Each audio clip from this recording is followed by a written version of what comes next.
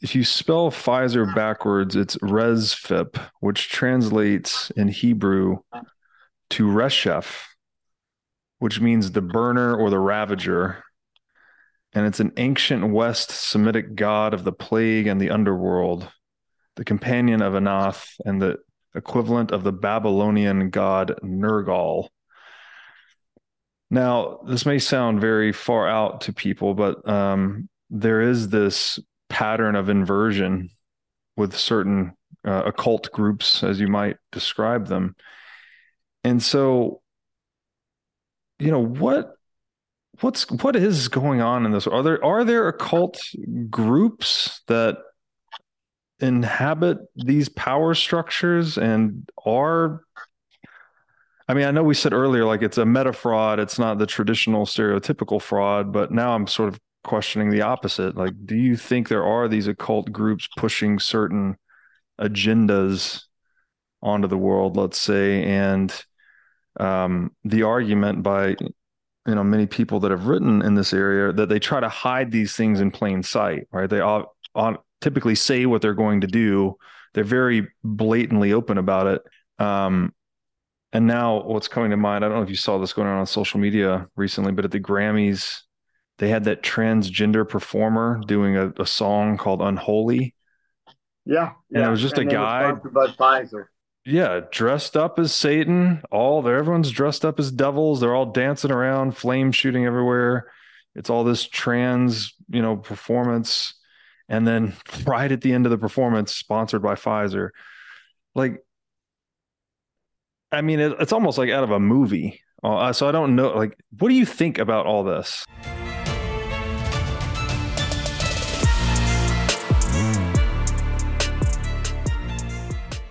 Hey, everybody. Welcome to the What is Money Show. I am thrilled to have you here joining me on my mission to help shine light on the corruption of money. Now, if this is your first time listening to the What is Money Show, I strongly recommend that you go back to episodes 1 through 9 first, which lays a lot of the groundwork for many of the concepts that we explore on the show. These first 9 episodes are my series with Michael Saylor, and thousands of people have told me that this is the best podcast series they've ever heard, hands down, and that it was instrumental to their understanding of money and Bitcoin. So if you're looking to start a deep dive into the nature of money, I don't think there's any place better that you can start other than episode 1 of this show.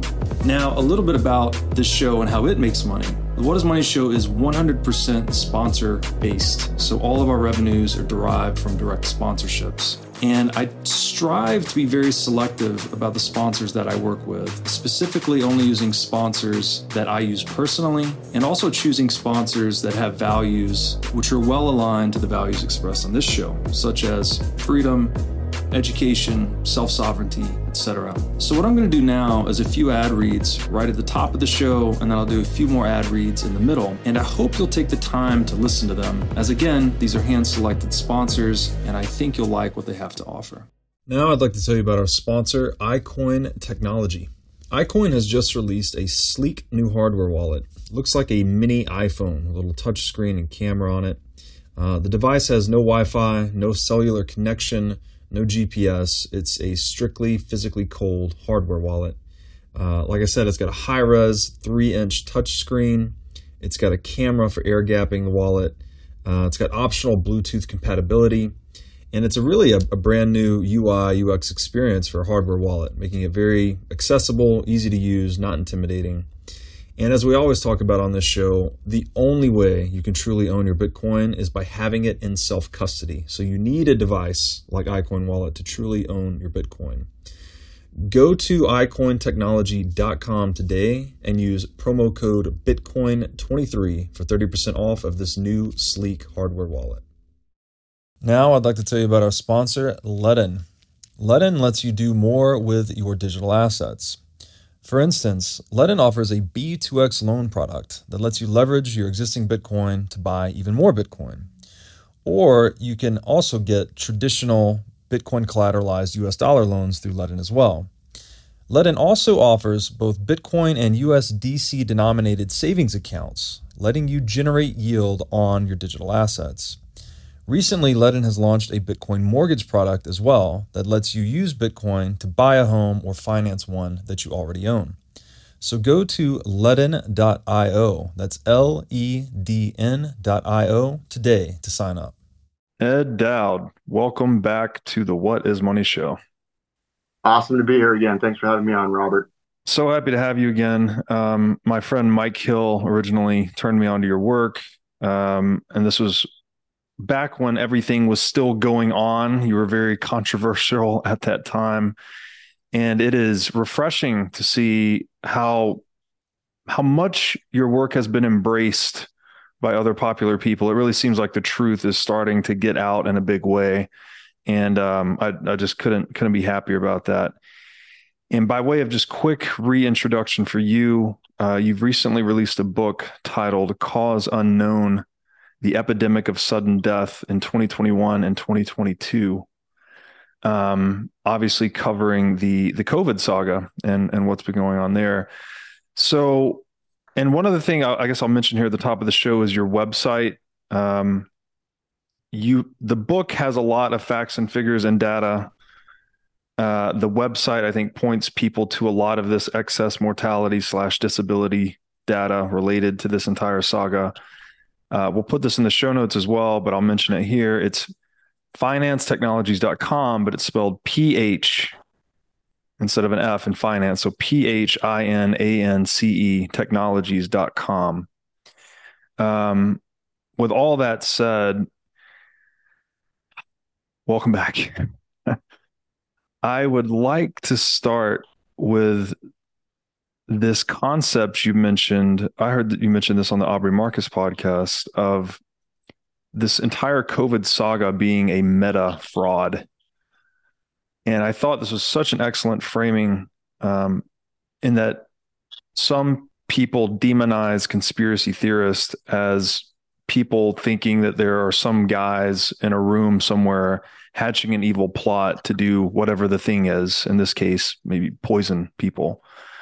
But you make the point that that's not actually the case. It's something more like opportunists, right? Just with dollar signs in their eyes and people seeing cash flows and revenue streams, taking advantage of a broken incentive structure. And I just thought that framing was there's so much overlap with that framing and how I perceive the fiat currency complex that I just thought it was a really excellent take. So maybe we could start there. Just what do you mean by the concept of meta fraud, and how does it apply to this entire situation that's been unfolding?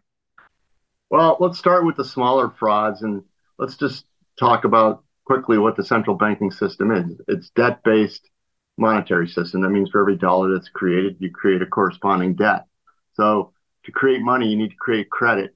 And the system that was created in 1913 needs constant credit creation, and it needs it all the time.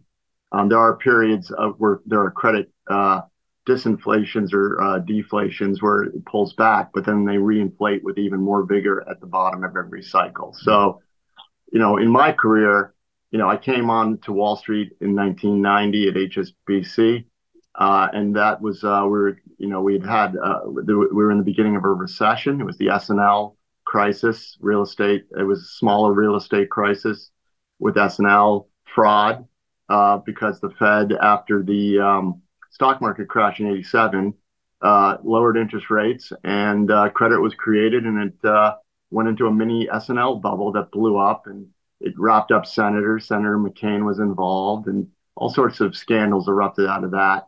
I also saw Kidder Peabody blow up in that low interest rate environment. That was an old Wall Street firm. I saw the Orange County fraud where that pension fund was starving for yield to make their obligations. So they bought a bunch of product they didn't understand because the guy who was running it was a dope. And Wall Street took advantage of that dope and sold them billions and billions of what were complex mortgage securities and agency securities that when interest rates went up, and as they always do, and when inflation heats up, the Fed takes away the punch bowl. He was left without a job, and Orange County had a big hole to fill. And then the Fed did what they did after they raised interest rates. They started lowering them again into the Y2K crisis. There was a big, I don't know if you remember that, but there was this thought that every computer was going to shut down and the economy would screech to a halt. So for the 3 years leading into that, there was a lot of corporations that had to spend a ton of money. Also, dot-coms blossomed, and that easy money went into the dot-com fraud, which led to corporate fraud. Enron, WorldCom, Lucent, Nortel, bunch of these companies engaged in accounting fraud. And then the Fed did what they did. They started, after they raised rates, they lowered them again, and we created even more credit. That credit went into the real estate bubble. And for the next 5 years, this country and other countries produced homes that didn't need to be produced, gave loans to people that couldn't never pay them back, and that blew up famously in the Great Financial Crisis. And interestingly enough, not one banker went to jail in that whole saga. Not one banker went to jail. And the Fed pumped money and started doing unprecedented things that they had never done before. That's when quantitative easing started to come into the equation.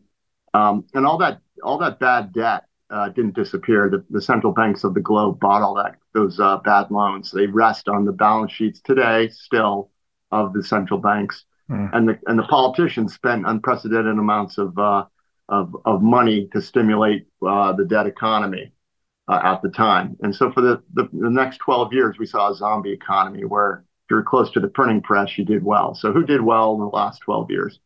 If you're in the C-suite of a corporation, you did well because stocks were pumped up from the easy money. The money didn't go out into the real economy. It went into financial assets. So if you're in a C-suite and you issued yourself options, you became fabulously wealthy.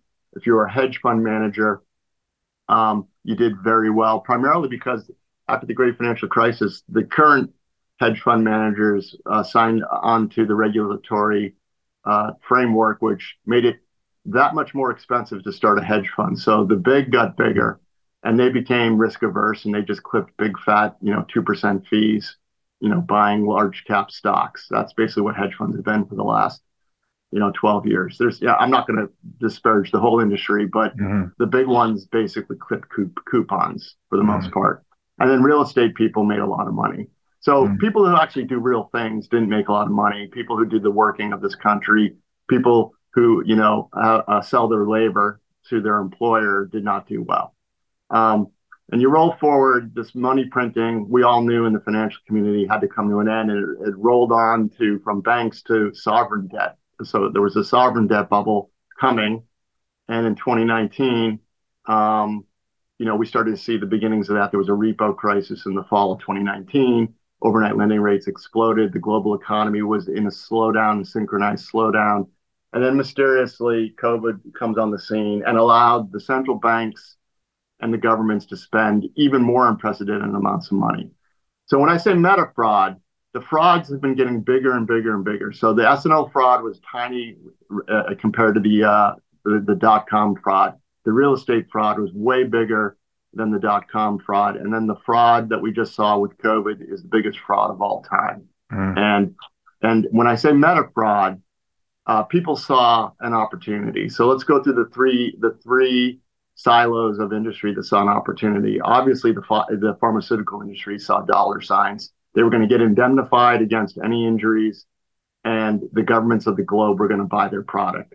And obviously, under the color of law, the product was forced on many, many people. That industry definitely made a ton of money. Pfizer, in particular, doubled their revenues from 40 billion to 90 plus billion in 1 year. Moderna was a company that didn't have any products on the market prior to COVID-19. They've made billions. Then you had the tech companies who saw dollar signs from surveillance. There was, people got to remember, there was a whole lot of chatter about surveillance and monitoring of the COVID vaccines, vaccine passports. Luckily, that seems to have gone by the wayside, but that was a big industry. They saw dollar signs. They also, over the years, have contracted with the CIA and the NSA. So they all have secret contracts with the CIA and NSA. So censorship was basically something that they willingly did for the government to prevent the truth from getting out as to what was really going on. Then you had the media, another silo. that was getting paid by the pharmaceutical industry with their newly rich, ill-gotten gains in form of advertising. So they had total incentive not to say anything bad against their products.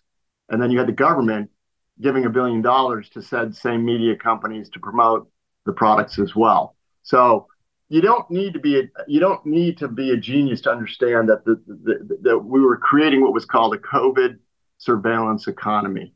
Mm. So it was a new economic system basically, and people ran at it wholeheartedly and through informed consent by the wayside. Not to mention the whole medical industry as well. All the hospital companies were incentivized by the CARES Act that gave huge money for anybody that tested positive with COVID who died because of COVID in the hospital. So the incentive system was all out of whack, and you didn't need to be. You just don't need to envision, like I said, and you said, a bunch of fat white men smoking cigars, drinking brandy. The momentum was so big. It just a lot of people threw ethics and integrity out the window for big, big money. Mm. Yeah, and it's terrible, right? The cost in terms of human life is the real. It's easy for us to sit here and talk about how terrible this is financially, but the actual tangible cost is real human life, right? Loss of life, Correct. disability, et cetera. Um, and I, And Robert, yeah, that's a good point you just made. I want to reiterate that all these other frauds were financially based.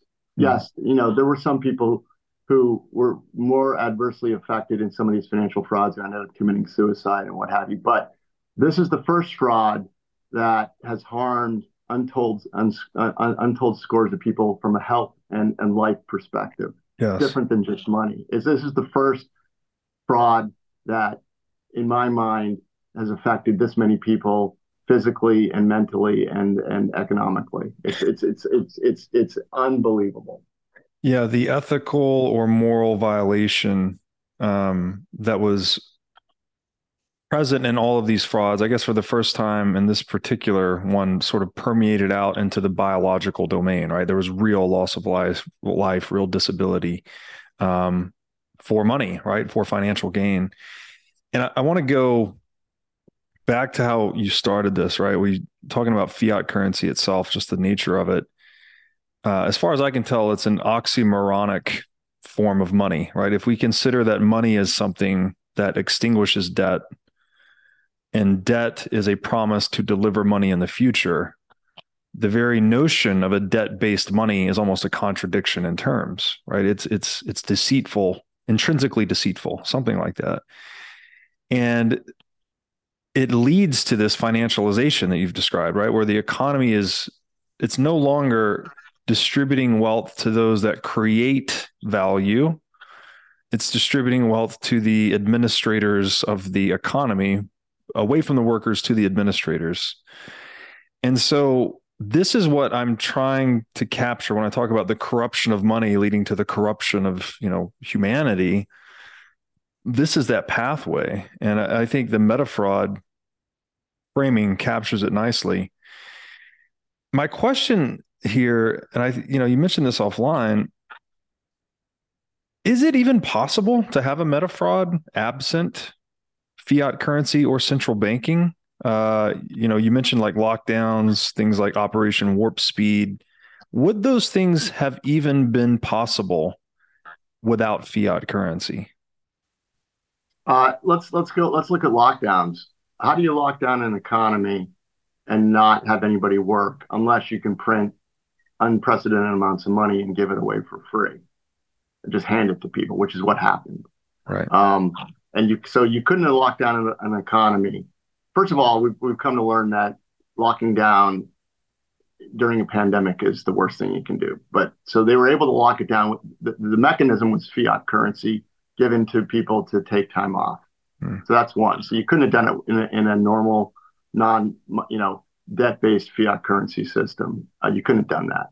Then the other thing, Operation Warp Speed, that probably wouldn't have happened because it was fraudulent. The whole idea of Operation Warp Speed was fraudulent to begin with, because basically what people don't realize is we suspended with clinical trials. Okay, they went through the motions of doing them, but it was such a short time frame that it could not have possibly developed a safe and effective product. It's physically impossible given what we know about how these things normally operate. So that the fiat-based system funded that whole thing. I mean, that was and it incentivized the regulatory system to overlook normal safety because they were under the gun and their paycheck comes from the government and the government prints money, basically, or the Fed prints money and gives it to the government. Right. Yeah. So it's so twisted. I get, just to go back to, and we're not going to get too deep into this on this episode. You've done this on a lot of your other recent podcast appearances, going into the data and the facts about excess mortality and whatnot. Again, the website that we mentioned at the top of the show is where I'd point people for that. But in general, I would say that these magic juice experiments have just been extremely detrimental, right? That fact is settled. It's been harmful. I think it's settled to the point where I've proven without a doubt that the employed of our country it's been detrimental to your health to be employed in 21 and 22. They've had worse health outcomes in both excess mortality and disabilities via the general population. That relationship was never held before. Employed people, by their very nature of getting up in the morning, leaving their home and getting to work and putting in a full 8 hours, are healthier than the rest of the population. That includes retired, young, disabled, generally sick people who can't work. This relationship has we've never seen this before until 21 and 22. So my thesis is it's the magic juice. I'm waiting for another explanation. Haven't had one yet. And as far as I'm concerned, I'm 120% convicted that it's been settled. And now my job has been to warn folks about that and also get politicians to look at it. And I did go before Senator Ron Johnson and say this. I said it was a national security issue. And he's one man, he's one senator. But the psychological issues that are preventing people from seeing this fact are unbelievable, and it's insane. Yeah, absolutely. Just to mention one stat, I tell me if I'm wrong here, but I think you said that the estimates were around 1.2 million Americans disabled or injured by the magic juice. No, the number of employed who were disabled by the magic juice is 1.7 since February of 21. Wow. 3.2 total were disabled in addition to what was the run rate beforehand. So half of the people that have been disabled are employed. So that's a national security problem.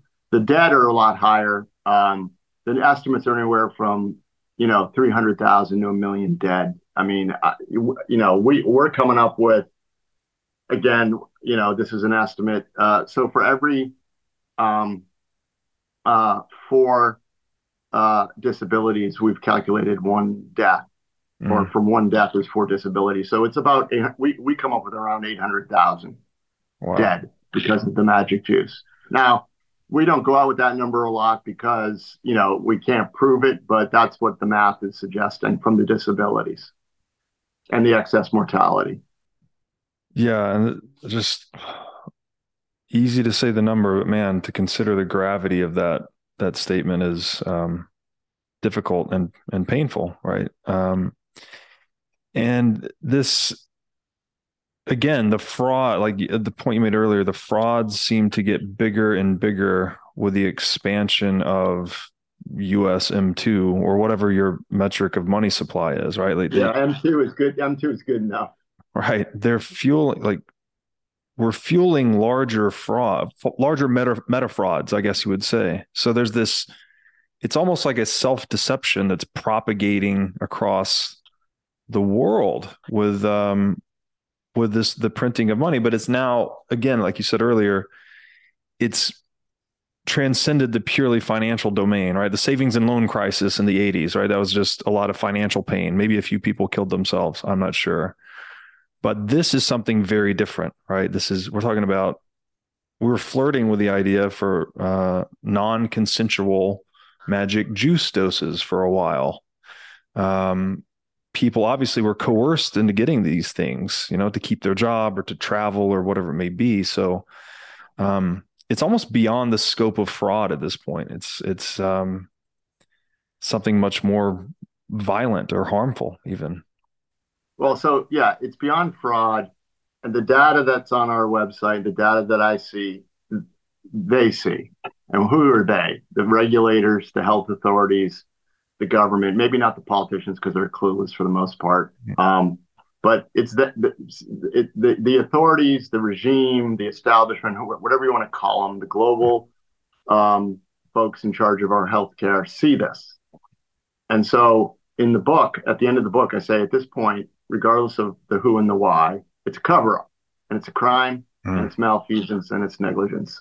So the longer this goes on without pulling the magic juice, the more I'm convinced that this one, and again, we're going to have people above my pay grade investigate all this. We'll find out what went on. Was it really a colossal mistake, or was there people who kind of knew this would happen but did it anyways? Yeah, it's a big question mark, but it does seem definitive that this thing is not at all what it was represented to be, right? Safe and effective. It could hardly be further from the truth. Not safe, nor is it effective in any way.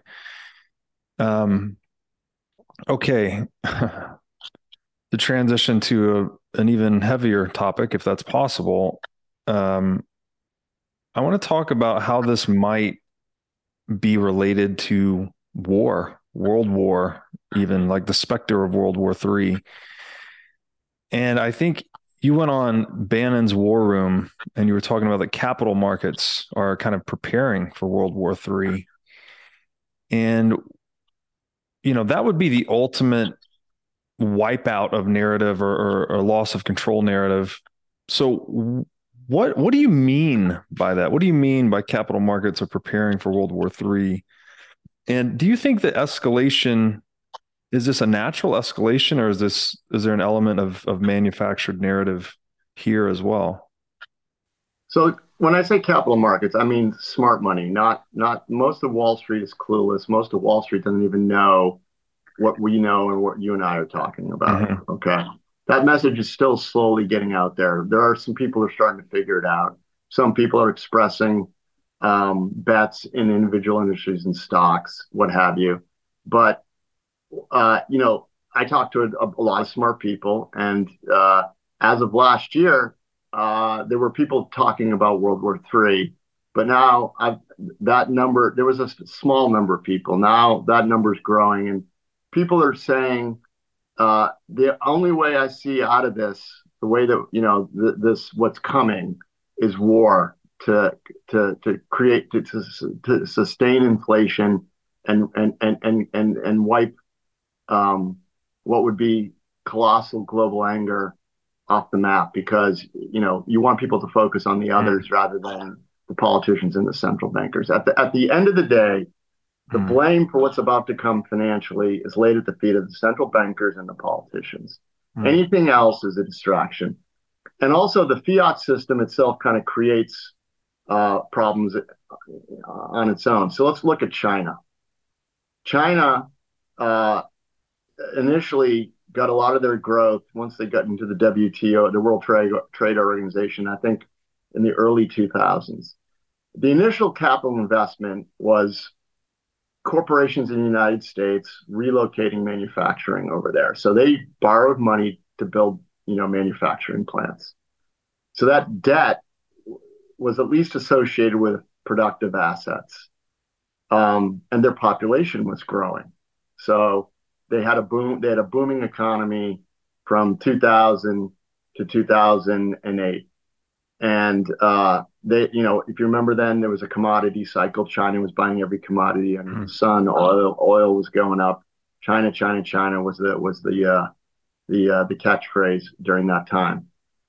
Then the great financial crisis came, and China hit a wall. And China started to they're already borrowing in dollars, but then the borrowing in dollars internally exploded. So they started borrowing in dollars, and they created tons of infrastructure projects and real infrastructure projects to nowhere and real estate ghost cities. The good news initially was their population was still growing, so they were able to kind of muddle along from 2008 to 2020. But in 2020, coincidentally, they hit a demographic wall. Okay, meaning their population is now in decline. And demographics are destiny and have a lot to do with economic growth or decline of any country.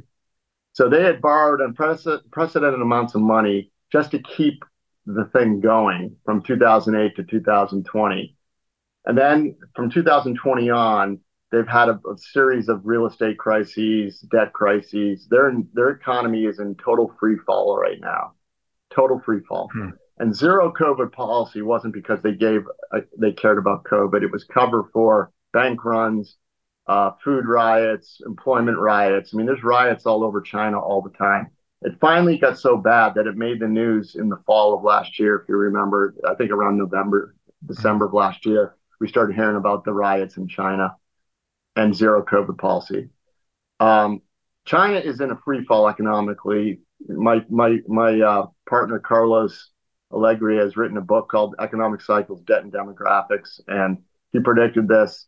And he says right now, China, we have to worry about China on the geopolitical front because they borrowed a ton of dollars. The dollar's going up because there's a credit crisis. So China has to blame someone for what's going on in China, and it's not going to be them or the party leaders. Who are they going to blame, Robert? Anybody else? Probably us. So the debt-based dollar reserve system, fiat system, creates war through cycles. And there's a war cycle coming because no one can pay this money back. Internally, there's going to be strife. And when there's internal strife, you have a choice. You bite the bullet and say, yeah, it was our fault, or you create a boogeyman. What do you think most people are going to opt to do? Create a boogeyman. Yeah, no, that's very in line with human nature in my estimation. And that very notion reminds me of that other term you've used, ABV, right? Anything but the magic juice. Right. Is this something that what is this just a product of human nature that we have to go through what else comes to mind here is the work of Rene Girard, who talks about mimetic crises, where like societies whip themselves into frenzies and eventually they have to point all of that animosity at a scapegoat of some kind to have relief. So are we just going into one of these types of events where all of the deception and lying and over borrowing and misallocating of capital has to culminate in some release? And I imagine war is just the ultimate form of that release. Yeah. So I've always speculated the sovereign debt crisis would occur with a currency crisis, and somebody somewhere starts to go belly up and then it spreads. So when that occurs and a country's people start to starve, they have a choice, right? And the choice is be overthrown or create a boogeyman. And that's unfortunately the way the system works. The system is a war cycle system, debt-based fiat currencies. We couldn't have these wars without money that's created from nothing. That's right. We just couldn't, because they're not productive assets. Yeah. War assets are not productive. You need them, but you don't need a constant expansion of war assets. And then if you look at the U.S. defense industry, I mean, it needs to constantly grow, and it creates. I mean, we can go down rabbit hole after rabbit hole, but a lot of the conflicts that we've been involved in were created, in my humble opinion. I mean, WMD in Iraq, Afghanistan. There was a guy hiding in the cave, so we took over that country for 20 years. And surprisingly, the poppy production there went from 20% of the market to 80% while we were there. I mean, just example, why are we in Syria? Oh, because there's natural gas and, oil. And, why don't we ever start war in a country without natural resources? Well, because it's not profitable. Right. Absolutely. Yeah, that's you're right, a rabbit hole in and unto itself, but suffice it to say that the existence of fiat currency allows a belligerent state to wage war, to fund war beyond the confines of its own balance sheet, right? It doesn't have just its Right. own war chest of gold or whatever the resources may be. It can now hyperinflate the currency and tap into the savings of the entire population. So, once again, it's no surprise that the expansion of warfare in the 20th century went hand in hand with the expansion of money supplies. I mean, these things are very intimately connected, let's say. Um, okay, slight shift in gears here, but what is going on with this shift in LIBOR to SOFR? I actually just heard about this, which is, I guess, scheduled a transition that's scheduled for June 30th, 2023. Um, and a lot of this is coming kind of secondhand through Lynette Zhang, who talked about it. Do you have many thoughts on this as to how does this play into any of the things we're talking about here? Is this um, something else that's being manufactured or engineered for a specific purpose? I have not looked at that issue terribly closely. I do know that there were the LIBOR scandals and there's a lot of fraud around that. And I guess this is just a response to that fraud that's been going on for years and years and years, where Mm, they set LIBOR, uh, and it was kind of a cabal of bankers that would set it. mm, I guess the idea is you won't be able to, set, conspire to set the rates, but we'll see. My biggest problem right now is I see the Fed hiking into a recession, which we've never done before. mm, We're definitely going into a deep recession Q1, Q2, and right now the stock markets are kind of blowing this off. But we'll see what happens and how this is resolved in the next several weeks. There's big inflection points coming that we're monitoring in the capital markets. The dollar had one of the longest seasonal cycles on record. It was an extended cycle, so we were expecting a pullback.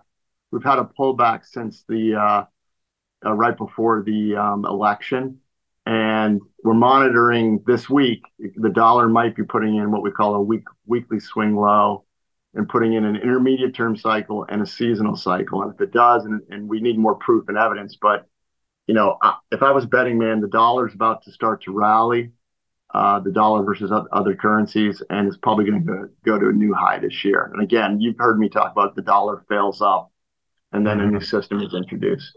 So Yeah. we're capital markets are about to realign themselves again. We've had a little bit of a respite since before the election, and I think we're going to see economic reality and financial markets match up again. The Baltic Dry Index, which measures like shipping rates, Hmm. has fallen to it just plummeted in the month of January and fallen to new lows. It's BDI on stock charts, and if you look at what's been going on with stocks, the BDI has been leading the stock market by a couple months. So it Mm. peaked before stocks peaked, and it goes down. Stocks will then follow a couple months later. So I suspect the masses and everybody right now has kind of been lulled into sleep, if they're not aware of what's going on with the magic juice, that everything's okay. It's not okay. The real underlying economy is a disaster. Mm. Yeah, certainly is. The dollar failing up, is that something you could expand on a little bit? Because I think people get really confused about, okay, you print too much money, the dollar is debased, it loses value over time. So I should just race to hold anything that's not dollars. But the, that's intuitive, I guess, but it's somewhat counterintuitive that the dollar often gets stronger in these crisis events by virtue of it being a global reserve currency, right? And I always describe it like this, that if you consider that money is like an insurance policy against uncertainty, when uncertainty is rising, right? They're stacking dollars, right? They want to hold the most liquid asset, which is to hold the instrument of greatest optionality, because you're facing uncertainty, right? And that's the optimal strategy against uncertainty is optionality. So even though the dollar is being debased and declining, it kind of paradoxically can rally a lot. How do you, but then of course there's a flip side to that. You get the inflation, you get the deflation cycles, but they're typically followed by an inflationary cycle. So how do you personally navigate that? How do you explain that to people? Like, how do you decrypt that whole kind of esoteric area of the dollar failing up? So if you go back to the dot-com crisis, the Fed lowered interest rates, and a lot of that money went into, real estate bubble in the U.S., but a lot of those dollars started going overseas, and especially after the great financial crisis. So all the dollars created weren't being, the credit creation was overseas. So a lot of countries used the cheap money. So there wasn't a lot of, if you remember, the banking system was dead and banks weren't lending in the U.S. Mm-hmm. So a lot of that money was lent overseas, and a lot of countries and corporations overseas issued what's called dollar-denominated debt.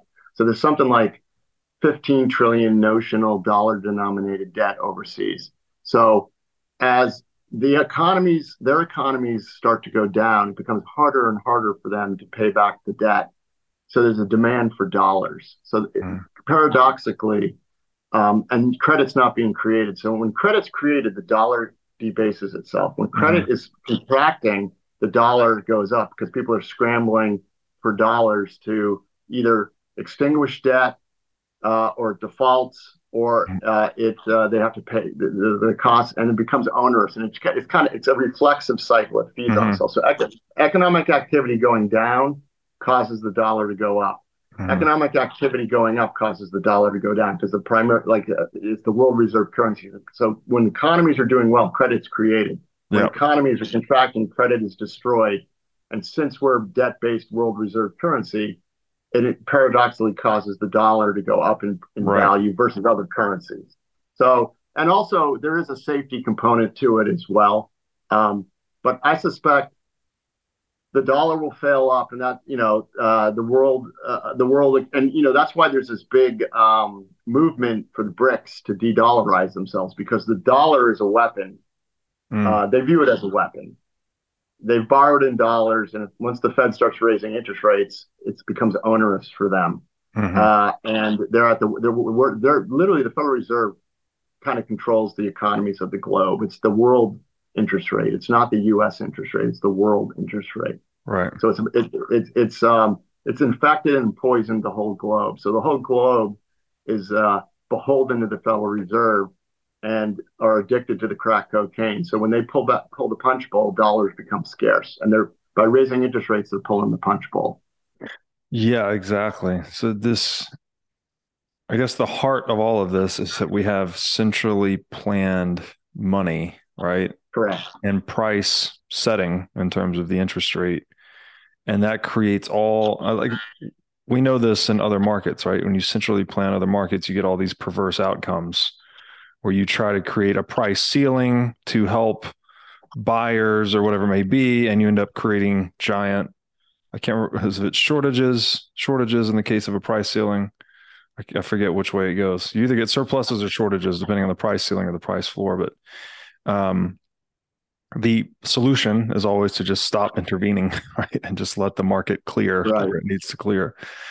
And the market for money is no different. What do you like? Do you have, and this is not financial advice, but do you have thoughts on how to be properly positioned given all of this uncertainty and meta fraud that we're going through? So, I don't like to give investment advice because there's a lot of people who like to time and trade, and timing is always tough. But one of the things I've said since I came on the scene in February of 21 was having some portion of your portfolio in cash to take advantage of cheaper assets in the future is not a bad idea. And that's basically what I've said. And people say, well, Ed, inflation's raging. Well, okay. If you think stocks are going to go down or, yields are going to go up and this and that, and do you think a 50% haircut or a 10% inflation haircut is worse? Well, and most people, unfortunately, got decimated last year in technology stocks. Those got just absolutely, the indices were down 20%, but there was a big rotation underneath. If you were a tech investor, you were taken out to the woodshed. So Mhm. depends on what stocks you own.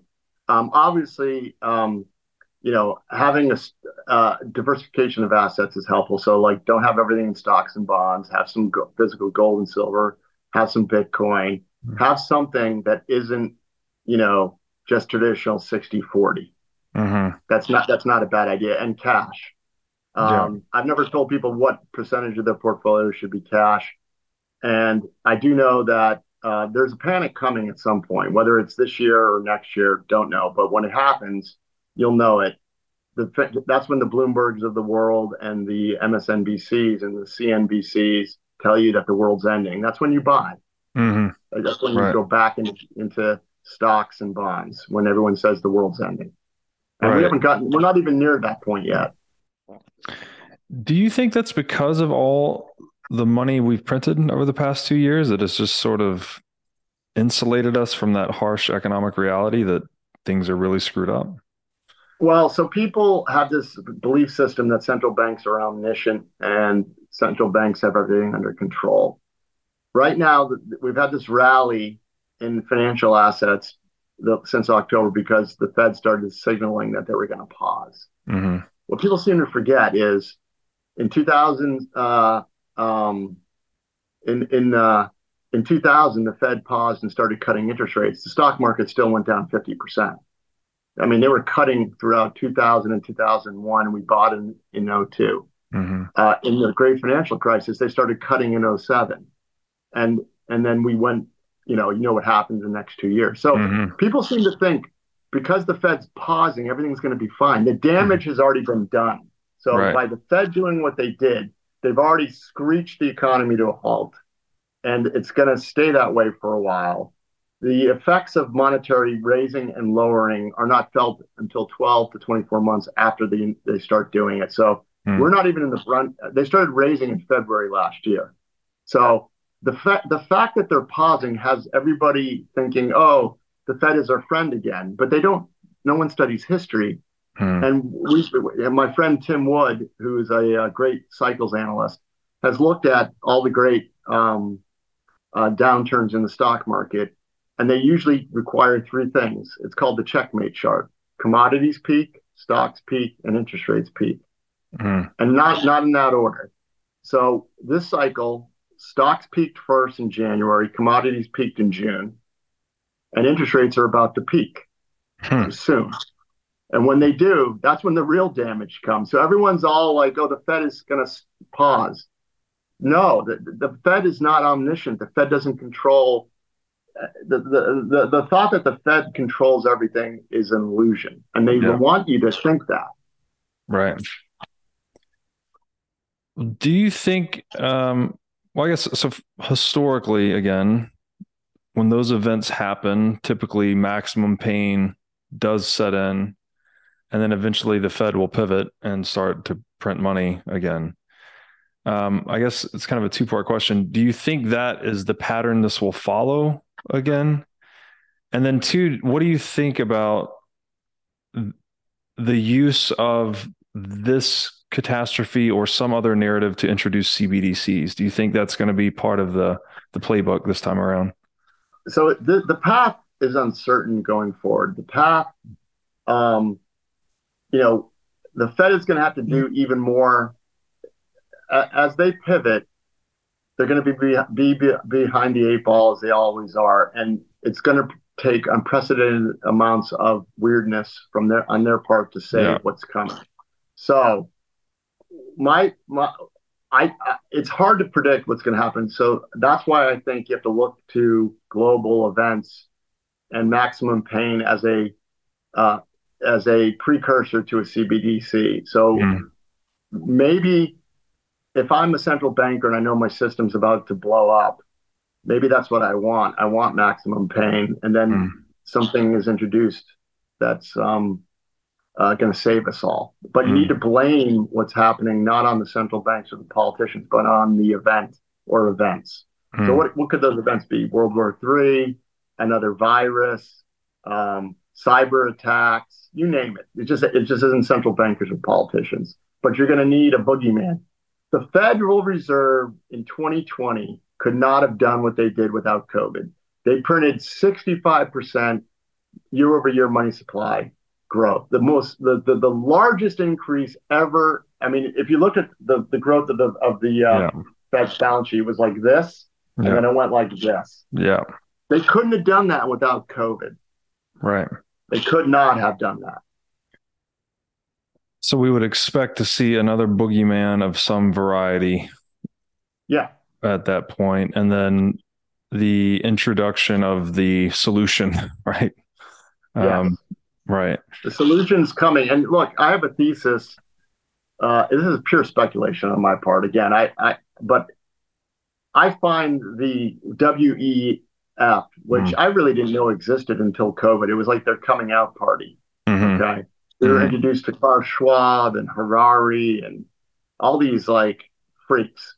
Mm-hmm. And, you know, they were telling us, you will own nothing, eat bugs and be happy. And now we got, you know, Harari talking about hooking us into the Borg, and we're going to eat bugs. And, you know, Robert, quite frankly, these people are such caricatures of Bond villains. I don't think, I truly believe they believe what they're saying. But I think if I was, you know, going to introduce a new monetary system, I'd let those clowns say what they're going to say, offer them up as sacrificial lambs, and then have some, you know, smooth talking, beautiful, reasonable sounding people out of left field come and introduce the new system. That's what I would do. Create a dialectic, people mad and freaks saying we're going to enslave you. And then, but the real system's between the two. Right. And the real system will be occulted, meaning we won't really know how it works.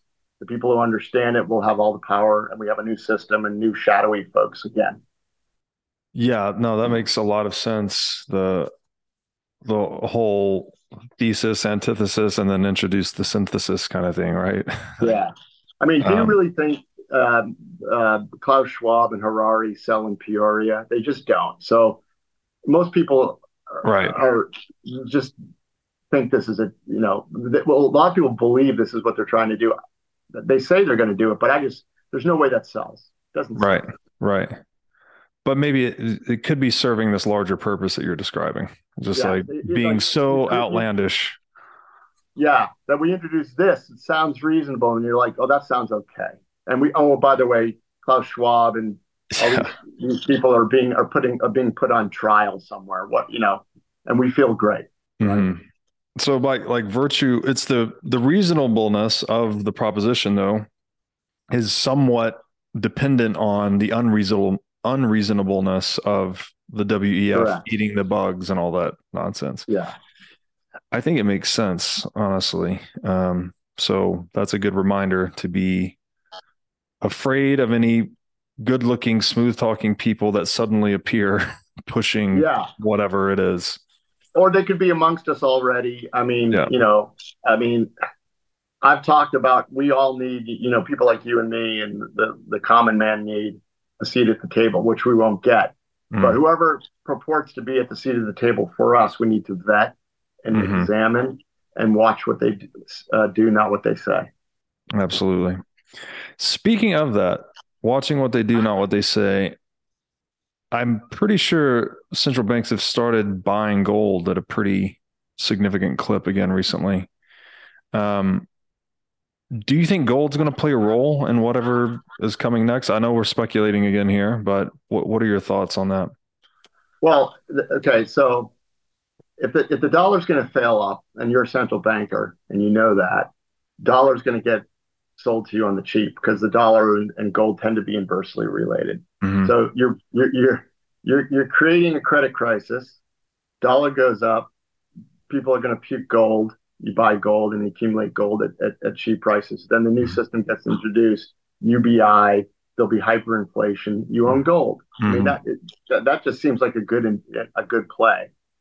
Whether they're going to introduce it as part of the new monetary system and backs anything, I don't know. I'm not in the room, but if I was if I knew the system was going to fail the dollar up, which I think they know, they can't be that dumb. Right. But the dollar fails up, gold goes down. We're tracking, by the way, gold might start to go down again. And and you buy it on the cheap. Yeah. I mean, Yeah, that makes sense to me. it does. It just seems like there's another, I mean, again, looking through the lens of Bitcoin, really, but it seems like there's another opportunity to say that your currency is backed by gold again and then just not make good on the promise, right? So it's like another extension of the fiat game. You'd be like, oh, look, we really messed up. Fiat currency doesn't work. Actually, we thought gold was a barbaric relic or whatever Keynes said about it. But actually, we need to go back to gold. And now all our currency is backed by gold. We have it all in Fort Knox. We're good. Something like that. But the reality would be, either the gold's not there or it's not redeemable or they're not going to make good on the promise. Um, it just seems like another one of those strategic plays, kind of like you're describing with the WEF thesis, antithesis, synthesis thing. So I was just curious about that. No, I look. I don't know what I just think it looks like a good trade to me. Mm. Whether they're going to try to wrap it into a new monetary system, I don't know. But Yeah. that I wouldn't put it past them. Now I'd like to tell you about our sponsor, CrowdHealth. CrowdHealth is a Bitcoin-enabled alternative to legacy health insurance. Now let's face it, legacy health insurance is an absolute scam. Nobody can explain this better than the legendary comedian Chris Rock. Insurance. You got to have some insurance. You got to. There's an insurance. They shouldn't even call it insurance. They should just call it in case shit. Like, I give a company some money in case shit happens. Now, if shit don't happen, shouldn't I get my money back? So with CrowdHealth, instead of just paying premiums that you'll never see again, you can hold part of this pool of savings in dollars and in Bitcoin through CrowdHealth. And when you have a health event, you can draw against this pool of communal savings. So go to joincrowdhealth.com/breedlove to learn more or sign up. Now I'd like to tell you about our sponsor, Wasabi Wallet. Wasabi lets you use Bitcoin privately while still maintaining full control over your money. Specifically, Wasabi Wallet is an open source, non-custodial wallet with privacy built in by default. By using Wasabi, you're effectively putting the private back in private property. Wasabi Wallet is an easy-to-use privacy wallet that can support any amount of Bitcoin transactions. So go to wasabiwallet.io today to download this state-of-the-art wallet software. Now I'd like to tell you about our sponsor, Bitcoin Conference 2023. This 3-day event will be held May 18th through 20th in Miami Beach. This is going to be the biggest event of the year, as it always is. And the past 2 years in Miami have simply been amazing. Day 1's Industry Day. Days 2 and 3 are going to be open to general admission. And I'd say this is a great place to go and network with Bitcoiners or even look for a job. Just a really all-around great experience. There's a fantastic speaker lineup, including Michael Saylor, Zoltan Pozar, Lynn Alden, Alex Gladstein, many others. And last year, we did a 10 million sats giveaway for this event, and we're going to do it again this year. So to get discounted tickets and enter for a chance to win 10 million sats, go to b.tc/conference/2023 and use code BREEDLOVE. Now I'd like to tell you about our sponsor, Element. Element is a delicious electrolyte drink mix with everything you need and nothing you don't. Element contains the ideal electrolyte ratio. It's got 1,000 milligrams of sodium, 200 milligrams of potassium, and 60 milligrams of magnesium. Element has no junk. It's got no sugar, no coloring, no artificial ingredients, no gluten, no fillers, no BS at all. Element is perfectly suited for people that are on a keto, low carb, or paleo diet. And as someone that eats a very heavy meat diet and does a lot of intermittent fasting, I simply love this stuff. So go to drinkelement.com/breedlove. That's DRINKLMNT.com/breedlove. And make sure to get a free sample pack with your first purchase. Now I'd like to tell you about our sponsor, Casa. Casa makes it simple to buy and secure your Bitcoin without wondering whether you're doing it right. Specifically, Casa provides a multi-key custody solution, which is by far the most secure way to custody your Bitcoin. Now, when I talk about Bitcoin being theft-proof money or inviolable private property, a multi-key custody model is exactly what I am talking about. Using multiple keys lets you maintain full control of your Bitcoin while also giving you redundancy in case you lose one of the keys. It's also the best way to secure your Bitcoin for inheritance planning purposes. So go to keys.casa, that's C-A-S-A, today to sign up and use discount code BREEDLOVE. Should we talk about health insurance? Like what this means for the health insurance industry?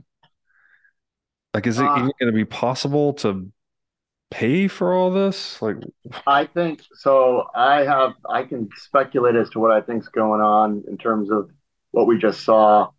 So what I think's going on is we're going to have unprecedented disabilities and excess mortality.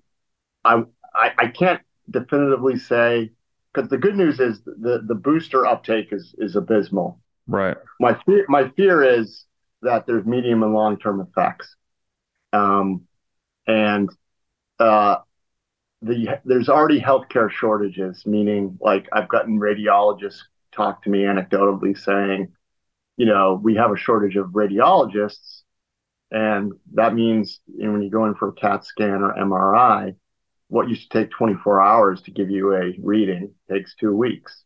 Hmm. And so you start to multiply these. And I had it happen with my car, wasn't able to get fixed on Maui, and I'm hearing that this is happening. So we're starting to see a breakage of things. Mm-hmm. And in healthcare, if you have a supply of healthcare professionals dwindling, and you got to remember they were all mandated. Like they were the ones to get this. They were the first to take it, and they got the most amount of boosters, and that was Mm-hmm. required to keep your job. So if we have a healthcare staffing shortage, the prices of healthcare goes sky high, and then insurance companies keep raising premiums. So then it becomes, and then and more companies are making you they're either not giving the benefit. I mean, when I was at BlackRock way back when, it was free, and then they started making you pay some of it. And Mm-hmm. so it's going to be, and I know people all over Maui just don't have health insurance. It's too expensive for them. Mm-hmm. And so then the question becomes, you have to take your health into your own hands, and being healthy and fit and paying attention to diet has never been more important. And that's one of the things I've been focusing on individually with my own health. And, I think there's going to be a rise of new, and I see it already from the COVID frontline doctors. There's going to be a new healthcare system that's going to, it's going to be out of pocket, but it's going to be more holistic. Where you're not going in. If you have a broken arm, that's great. Yeah. Doctors are good at that, but everything else, they treat symptoms. They don't treat the whole person. And we're Right. going back from the allopathic treat the symptoms to the treat you as a whole individual, so that you really don't end up getting cancers and all this shit that everybody Mm. gets. And I don't know. Yeah, how old are you, Robert? You're like 30 something. 37. Yeah, you're 37. Mm. I'll be 56 in April. And when I was growing up, my grandparents, when they died, they just died. Mm-hmm. They didn't have a long decline, Right. and they weren't on pills. There was Right. in the 70s and early 80s this whole, like, you got your pill box and Mm-hmm. you take your like 20 freaking, that just didn't exist. Mm-hmm. So this whatever's gone on the last 40 years has been insidious, and I've never seen people more unhealthy, more unfit, more in a daze than now. I mean, Yeah. it's, I mean, I live on Maui. I see these tourists come, and my God, I'm looking at these. I mean, these are people in their 30s, and I'm like, Yeah. you look awful, bro. Yeah. Yeah. Yeah. Just awful. Yeah. This, what do they call it? The SAD diet, the standard American diet. And Yeah. it's not just the food, it's also the pills and the lifestyle. And you sit in the cubicle. The antidepressants, or Yeah. if you're at a tech firm and everyone's taking Adderall so they can, like, Right. perform better. I mean, it's all insanity. Yeah, it really is. Sitting under fluorescent lights, not moving. Yeah, just very counter to our entire evolutionary history. So doesn't seem like that's going to work. I mean, I'm a 56-year-old guy, and I can run up this Wahey Ridge. I don't know if you ever did it on Maui, but like I go up it super fast and I run down it, and people look at me like I'm some like, you know, like comic book character because most people can't do it. But it's not that hard if you just live the way I live. It's just I'm not that special. It's just that everyone's so unspecial. Right, You know, right. the healthcare system's going to blow up. Is the bottom line. Yeah. It's gonna fall apart. And all the cost of that, though, obviously get passed out to consumers in the form of higher premiums or Correct. no coverage, right? Yeah. Yeah. Wow. And you know the Obamacare was a way to take over the health. We have single payer systems. We don't call it that, but we are in a single payer system now. Mhm. Obamacare did that, and the reason they did that is because the baby boomers were aging and they were going to bankrupt the healthcare system anyway. So you Mhm. know this is the demographics again are destiny. We had this, you know, the baby boomers really shaped the whole country. I mean, they were a Mhm. big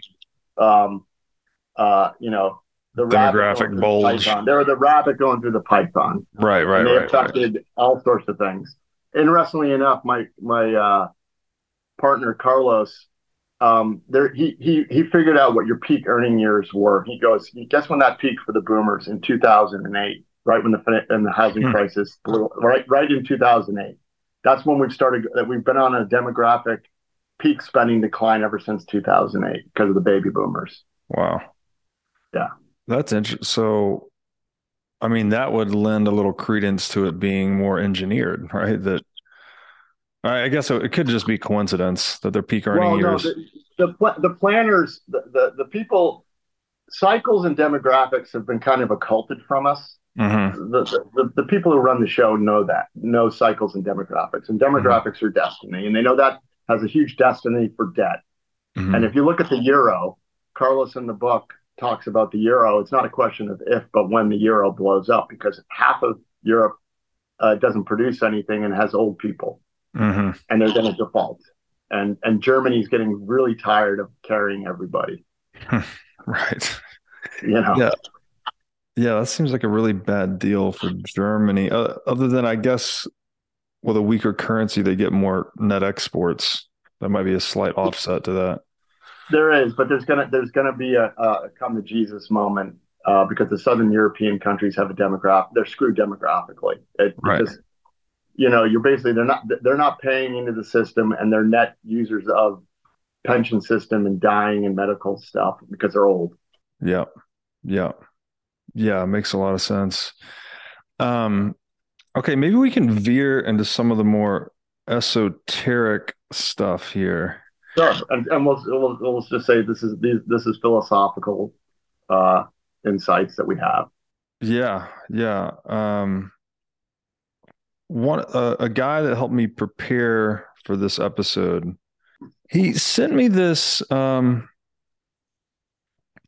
piece on Pfizer. He said if you spell Pfizer backwards, it's Resfip, which translates in Hebrew to Reshef, which means the burner or the ravager.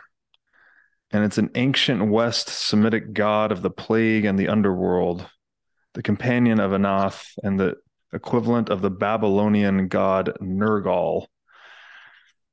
Now, this may sound very far out to people, but there is this pattern of inversion with certain occult groups, as you might describe them.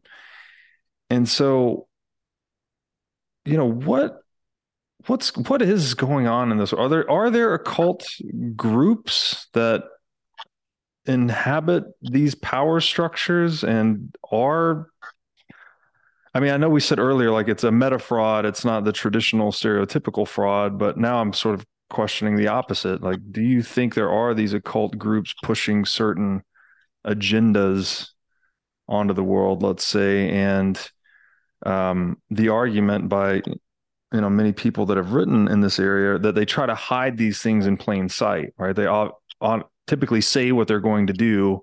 They're very blatantly open about it. Um, And now what's coming to mind, I don't know if you saw this going on social media recently, but at the Grammys, they had that transgender performer doing a song called Unholy. Yeah, And it yeah, was just a and they were guy, sponsored by Pfizer. yeah, dressed up as Satan. Everyone's dressed up as devils. They're all dancing around, flame shooting everywhere. It's all this trans, performance. And then right at the end of the performance, sponsored by Pfizer. Like, I mean, it's almost like out of a movie. So I don't know. Like, what do you think about all this? Like, I don't even know how to take it, honestly. It seems too obvious and too. Well, let's go. The word occult uh, has been bastardized. A lot of people think, associated with devil worship. Mhm. All occult really means is hidden knowledge. Yeah. And what is Wall Street? Wall Street is the business of asymmetric information. You have Yeah. information that the other party doesn't have, and you make money off of that. Right. With an informational disparity. Yes. We could start with talking about that, go into the occult, and go from there. I mean, it's basically something somebody doesn't know, and you take advantage of them economically and or or control them, or use them to coalesce your power. I mean, Right. there was a meme going around that I love. I think it's as old as the Babylonian mystery schools, which is basically it's a king on a parapet looking down at the pitchforks and torch people. And his advisor says to him, "You don't have to fight them, you just have to convince the pitchfork people that the torch people want their pitchforks." It's it, right? Right. I mean, what do we know that's going on? There's been sub segments of groups, and the wokeism is a way to continuously divide people, Yes. into little small victim groups. Right. You know, I think the people that run the show are just in the intelligence agencies have been using deep psychological knowledge to, control vast populations for years. That's interesting. So it's something like scientific knowledge that is occulted from us, used Yeah, to to socially influence. engineer. That's what propaganda is. And the central bank digital currency is the ultimate control, because you don't even need to propagandize someone. We don't want people to eat meat. Well, if you have a central bank digital currency, you go to the cash register, you try to ring it up. The woman at the cash register says, "Oh, won't let me transact because the Yeah. system knows that you've had your meat quota for the month." Right. Right. So they don't.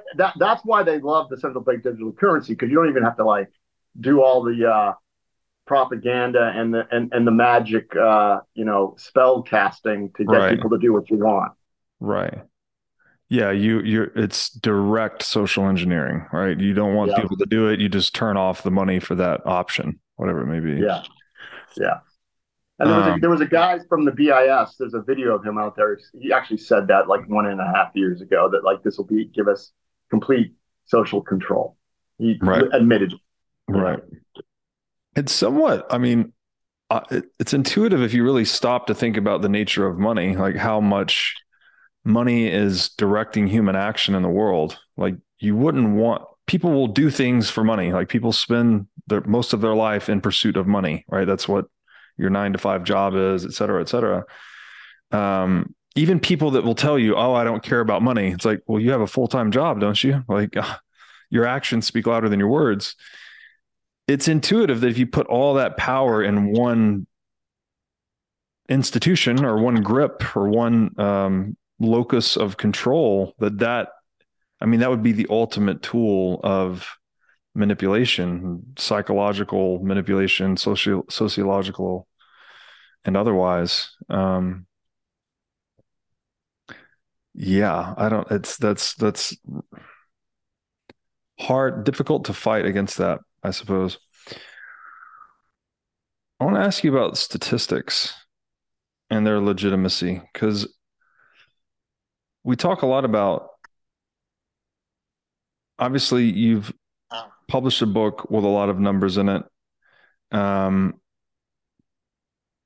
as we were going through this COVID saga, a lot of people were saying that, trust the science.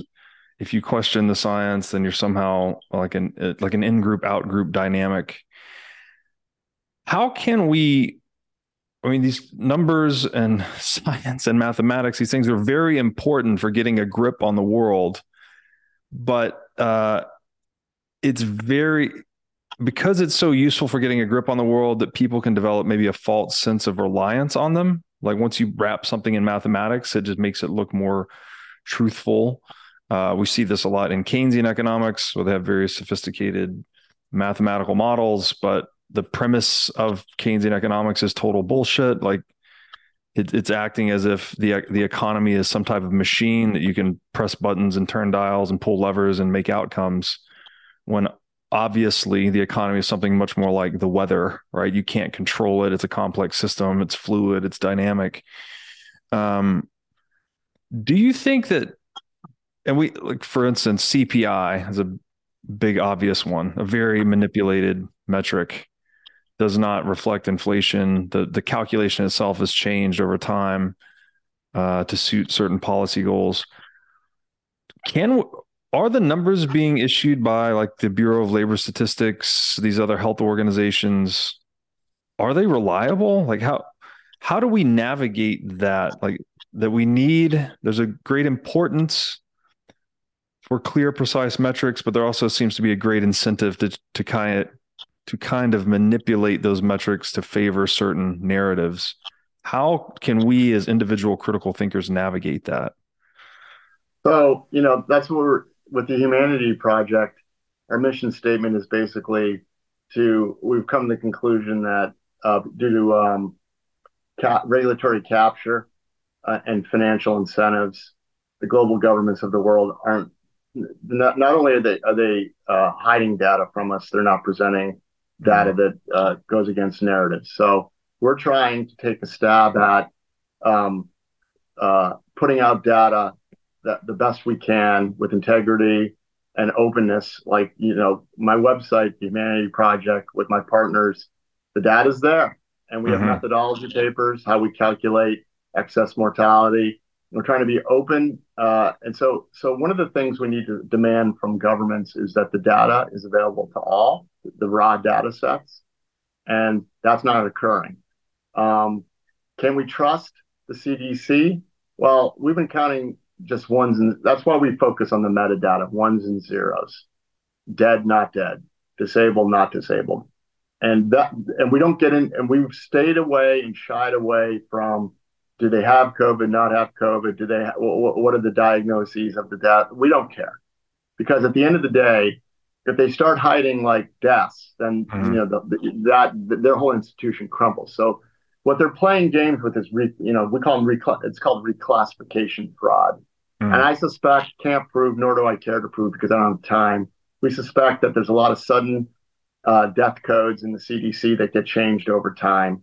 I've seen some evidence that that's occurring. So they can play games with classification, but they really can't hide the ones and zeros. So it starts with the ones and zeros. So we're doing the binary metadata analysis, and that's what most of my conclusions are based on. It's just raw ones and zeros. We do need, I believe, unfortunately, Robert, that we're going towards an alternative. Well, I'm actually happy about this. We're going towards an alternative system. We're just going to create, like, the Humanity Project is like, okay, these people have no integrity. They're lying. We're going to take our best shot at, providing the data so people can make decisions based on the closest we think to real information. So we're creating pro bono at the moment alternative systems. We're an alternative regulatory collector of excess deaths and disabilities. You don't have to believe us, but we don't have any incentive to lie. And in fact, when I started working with Carlos and Yuri, my two partners, they said, Ed, we believe you're correct on the magic juice, but if it turns out that the data is suggestive that you're wrong, will you admit you're wrong? I'm like, sure. I don't have any, like, being wrong is part of the game. And I don't attach my ego to being, look, I would hope that I could be proven wrong, but at this point, it's a moot point as far as I'm concerned. So we're going to create alternative systems. You're in the process. I mean, you're a Bitcoin aficionado. Mhm. You're all about alternatives. So this is where we're going. We have to unplug from the current corrupt system and create Mhm. new systems, and that's what's going on. And eventually, if it gets really bad, we might have to do bartering for a time Mhm. being. On Maui, there's a lot of work trade here. Like someone will give you a massage, and you might fix their porch, or Mhm. that Mhm. happens all the time. That just happens, and I'm sure you've seen that on Kauai. A lot of work trade. Mhm. We Yeah. might be doing more of that as time goes on. Yeah. Well, hopefully, well, I call those parallel systems typically, but yeah, it's the Yeah, same type of thing, right? It's outside of the centrally controlled system. And hopefully something like Bitcoin gives us the option to not have to do that barter. The barter is super inefficient. Like it's a great way to just easily step out, but obviously very inefficient from an correct. And economy wide. I'd rather see crypto do something like that. And Yeah. one of my two PhD physicists were working on crypto before I met them, and they're looking at they're not into the speculative part of it. They're looking at it. How do we navigate between an open ledger and a closed ledger? The open ledger can be viewed by the governments of the world. The closed ledger also leads to crime and other things. So Hmm. like we got to figure this out. Bitcoin will be part of it. Others might, but we're in the process of the parallel system, whether people know it or not. And if Yeah. they don't start thinking about setting up their own parallel system, they're not going to like what it's going to look like in 3 to 5 years. Yeah. And you have to, it's a matter of survival, right? To at least have the option to go into a parallel system. Like it doesn't, even if you don't believe anything we have to say, it's like if there's a Right.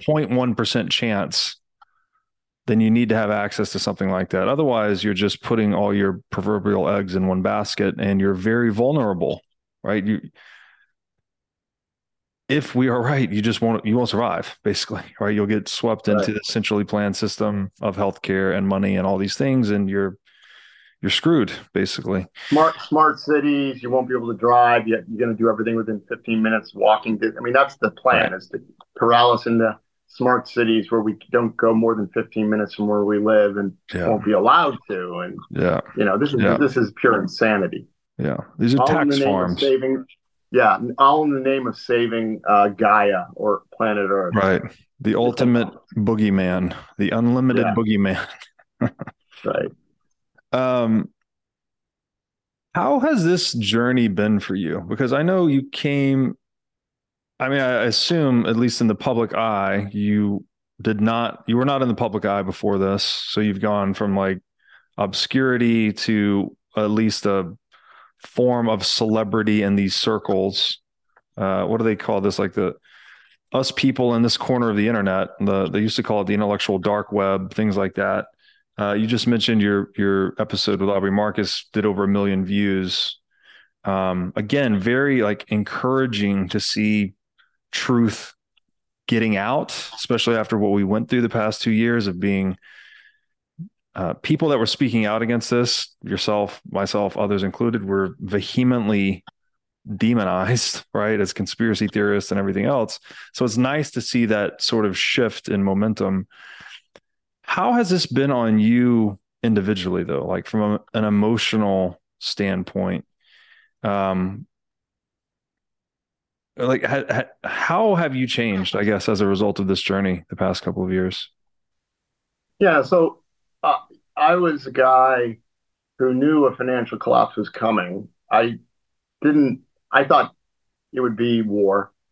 Mm, Never in my wildest imagination did I think, and I've speculated upon this before, that they would use a global pandemic to introduce a um, the plan was to have quarterly jabs for the rest of your life. And I said, there's no way after my my own health journey.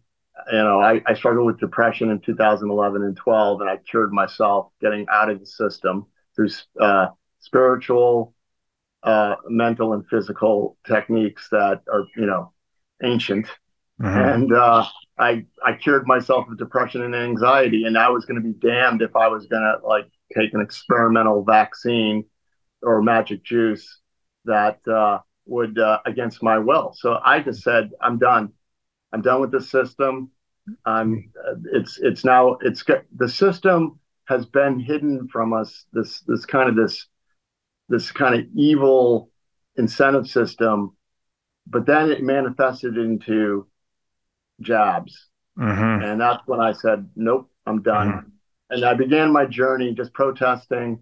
And I call it an act of God because I prayed to be of service. I just started to use my skill set to expose what's been going on.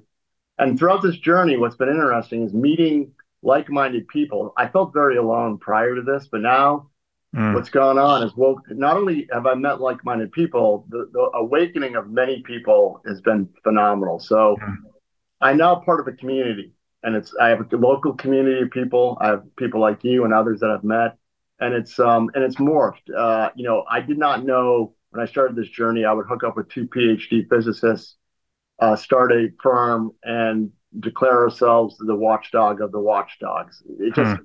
We just keep going. Like the ideas and the conversations we're all having are phenomenal. So out of this great evil, great good is coming. We're all Mm-hmm. finding each other. So this journey continues, and it's tough, Robert. You know that you have to use a lot of discernment because a lot of people come at you to use you for their own purposes, or they have Mm-hmm. their own agendas. So you have to have a lot of discernment. And my major goal is stop the magic juice program, save lives, and from there we go from there. And if anything that I align myself with is along those lines, the book that I wrote, I didn't go seek to go write a book. It was pitched to me, and the idea was a coffee table book with data and an illustration of what's gone on to change a mind. Mm-hmm. So as long as I have the intentions of doing good in the world, I'm aligned with it. So I had a very group of it, a very well-heeled group of individuals fly to Maui to meet me. We don't know if there's anything going to come of it other than conversations, but this is what's going on. I feel like the journey for me has put me at the nexus of a movement, and that movement is parallel systems Mm-hmm. and systems that have integrity, truth. And I've followed you, and you're all about the integrity and truth of sound money. And Mm-hmm. you know, from these types of conversations, we're gonna all of us, not just me or you, but many people are going to create parallel systems that are gonna. There's going to be a lot of darkness and chaos over the next 5 years, but we're building something underneath that darkness and chaos, I believe. Mm-hmm. Yeah, I do too. I feel there's a great cloud of uncertainty surrounds us, but there's some light that's becoming brighter, beyond it. And I don't know exactly what it is, but definitely the connections, the community, the thinking, the honesty, the um, I guess this kind of restless pursuit of the truth, right? People just asking questions. Like the thing that was pushed back against during the COVID saga. Like, don't question the science, which is, again, a contradiction in terms when you understand that science is the methodological, systematic asking of questions. Like, Right, it doesn't make right. any fucking sense to say, don't question the science. The people that push through that, it's like to see the actual fruits of that labor, I guess, materialize has been very encouraging to me. Um, and you mentioned good and evil, and that is the other, for me, has been really made clear over the past 3 years that there is a fundamental tension between good and evil in the world. And I don't think it's good guys versus bad guys. I think it's each of us individually wrestling with good and evil in our hearts, as Solzhenitsyn said, a long time ago. And in any moment, we can choose, right, to act in a way that aligns with the good or a way that misaligns with the good. And for me, that's been uh, very spiritually evocative, I guess, right? Like you start to get your spirit into your work. So I wonder, I use the word God, it's deepened my relationship with God. I feel much more fulfilled in that relationship after going through what we've been going through the past couple of years. And I'd like to ask you that question. I don't know if you use the term God or not. I know you're a spiritual guy. How has how has this experience changed your relationship with God, or whatever word you like to use for that highest value? Yeah, so God has been a big part of my journey. Um, and, quite honestly, the work begins, like you said, with yourself. And you have to look at yourself first, before you Hmm. can go around blaming other people for the woes. And I went through a depression, and the depression was basically a pity party. I was feeling sorry for myself, a whole host of things. Woe is me, blah blah. But doesn't I don't need to get into specifics, but I've come to believe depression is uh, a massive pity party that you keep ruminating in your head, and then your body shuts down. Mm. And I had to let go of all that victimhood and pity party and give it over to God in 2013. I moved to Maui in 2014. And that's when my journey really began of like self healing and awareness and consciousness. And that's when I really started to see the world as it was. Mm. And I continue to battle. My biggest enemy is not a boogeyman. My biggest enemy is me. So I have to always question my motives. Why am I doing something? What's Mm. my intention? Right. And that has helped me. And in this journey, I have some spiritual advisors that I bounce things off of. And basically, I need to. God. So God has a. I had a plan. God has a better plan. So I let God kind of direct me, and He directs me through me just sitting with things, not reacting. Whenever something happens to me where I get angry or or fearful, it's a character flaw in me. So I need to Mm. work through that, pause, and then I usually end up making good decisions and discernment. So Mm. aligning with people in this journey has been very important. And align myself with good people. There's been some characters coming along the way, that if I had, if I was egoic based and not as humble as I've tried to become, I would have let that, tempting me with egoic things. I could Yes. have gone off on that path. Hmm. So you got to kind of ask yourself, why are you doing what you're doing? And when the book was pitched to me, it wasn't about glorifying me. It was about making people aware of the problem and selling it and presenting it to people. It wasn't about me being a genius. And I Hmm. kept out the who and the why on purpose because that's egoic based. And I had to let that go because we just want to show it is. I have theories. I'm a smart guy. You're a smart guy. We have theories, but let's just present the problem as it is. And so this journey, it began with me, and it continues with me. And I know it continues with you as well. And Hmm. God guides me. And the only person that can really derail me is me. There'll be people that come at me. I mean, I Hmm. put things on Twitter and then people come in and call me. I don't even respond. It's about energy. What energy do you want to give? Right. Do you want to give energy to your enemies, or do you want to give energy to good people and helping people? That's where I focus. My enemies that want to like come at me, I just don't even, I don't deal with them because Don't there's just no engage. point in elevating them. Yeah. Yeah. Because No. that's egoic based. That's me trying to prove I'm right. I put the data out there. I'm gonna, start a hedge fund. We're gonna put the bet on, and that's it. And that, you do you. I'm trying to help you, but if you don't want to listen to it, that's fine. Yeah. Yeah. It's beautifully said. And it is a constant struggle, especially if you're on Twitter, because man, those temptations to argue are ever present. Um, well, Ed, man, I really enjoy this conversation. Thank you for what you've done, what you are doing. Thank you for having the courage to stand up and talk about this, especially when people were being just harangued, for even talking about the possibility of the magic juice being a scam or something like that.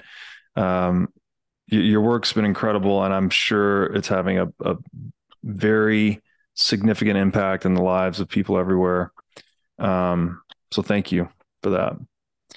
No, thank you, Robert. And look, I just wanted, to save a marginal life, change a marginal mind, and that's what I'm trying to do. And it's funny when people ask me, "Were you fearful when you decided to go on this journey?" I said, "No, I had no choice." I mean, I literally, the day I decided to, to go forward, and people started coming at me, because my friends thought I was crazy. Mm-hmm. I I said, worst case scenario. I worst case scenario it. I go, okay, if they win and we get quarterly jabs, I'm going to go live in the jungles of Hana, and I'm going to be a crazy, man roaming around in my, loincloths. I said, I'm cool with that. That's where my head went.